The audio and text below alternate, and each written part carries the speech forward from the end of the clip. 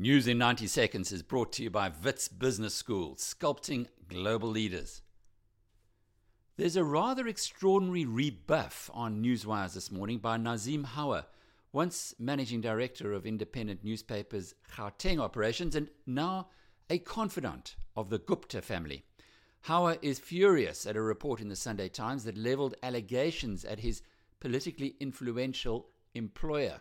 He accuses the newspaper of not letting the facts get in the way of its story and erroneously putting the Guptas at the center of its coverage once again. Some of his points may be technically correct, although I doubt it.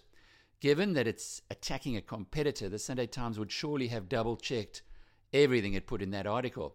But whatever credibility Hawa's counter might possess gets wiped out in an assertion about the family-controlled JSE-listed Oak Bay Resources. Says Hawa, and I quote, "It is insulting and demeaning to the Oak Bay management team when media constantly refer to the family in the decision-making."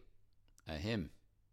Last month, respected mining executive George van der Merwe was replaced as CEO of Oak Bay by one Varun Gupta, a nattily-dressed nephew of the family patriarch Atul. As for Oak Bay itself, with 2015's total trading in its shares worth a mere 600,000 rand, you have to wonder why the tightly held stock is publicly listed in the first place. Except that its inflated share price translates into a staggering 24 billion rand market cap.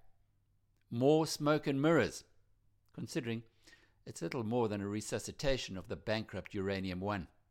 I'm Alec Hogg. Read more on biznews.com. Brought to you by Wits Business School, sculpting global leaders.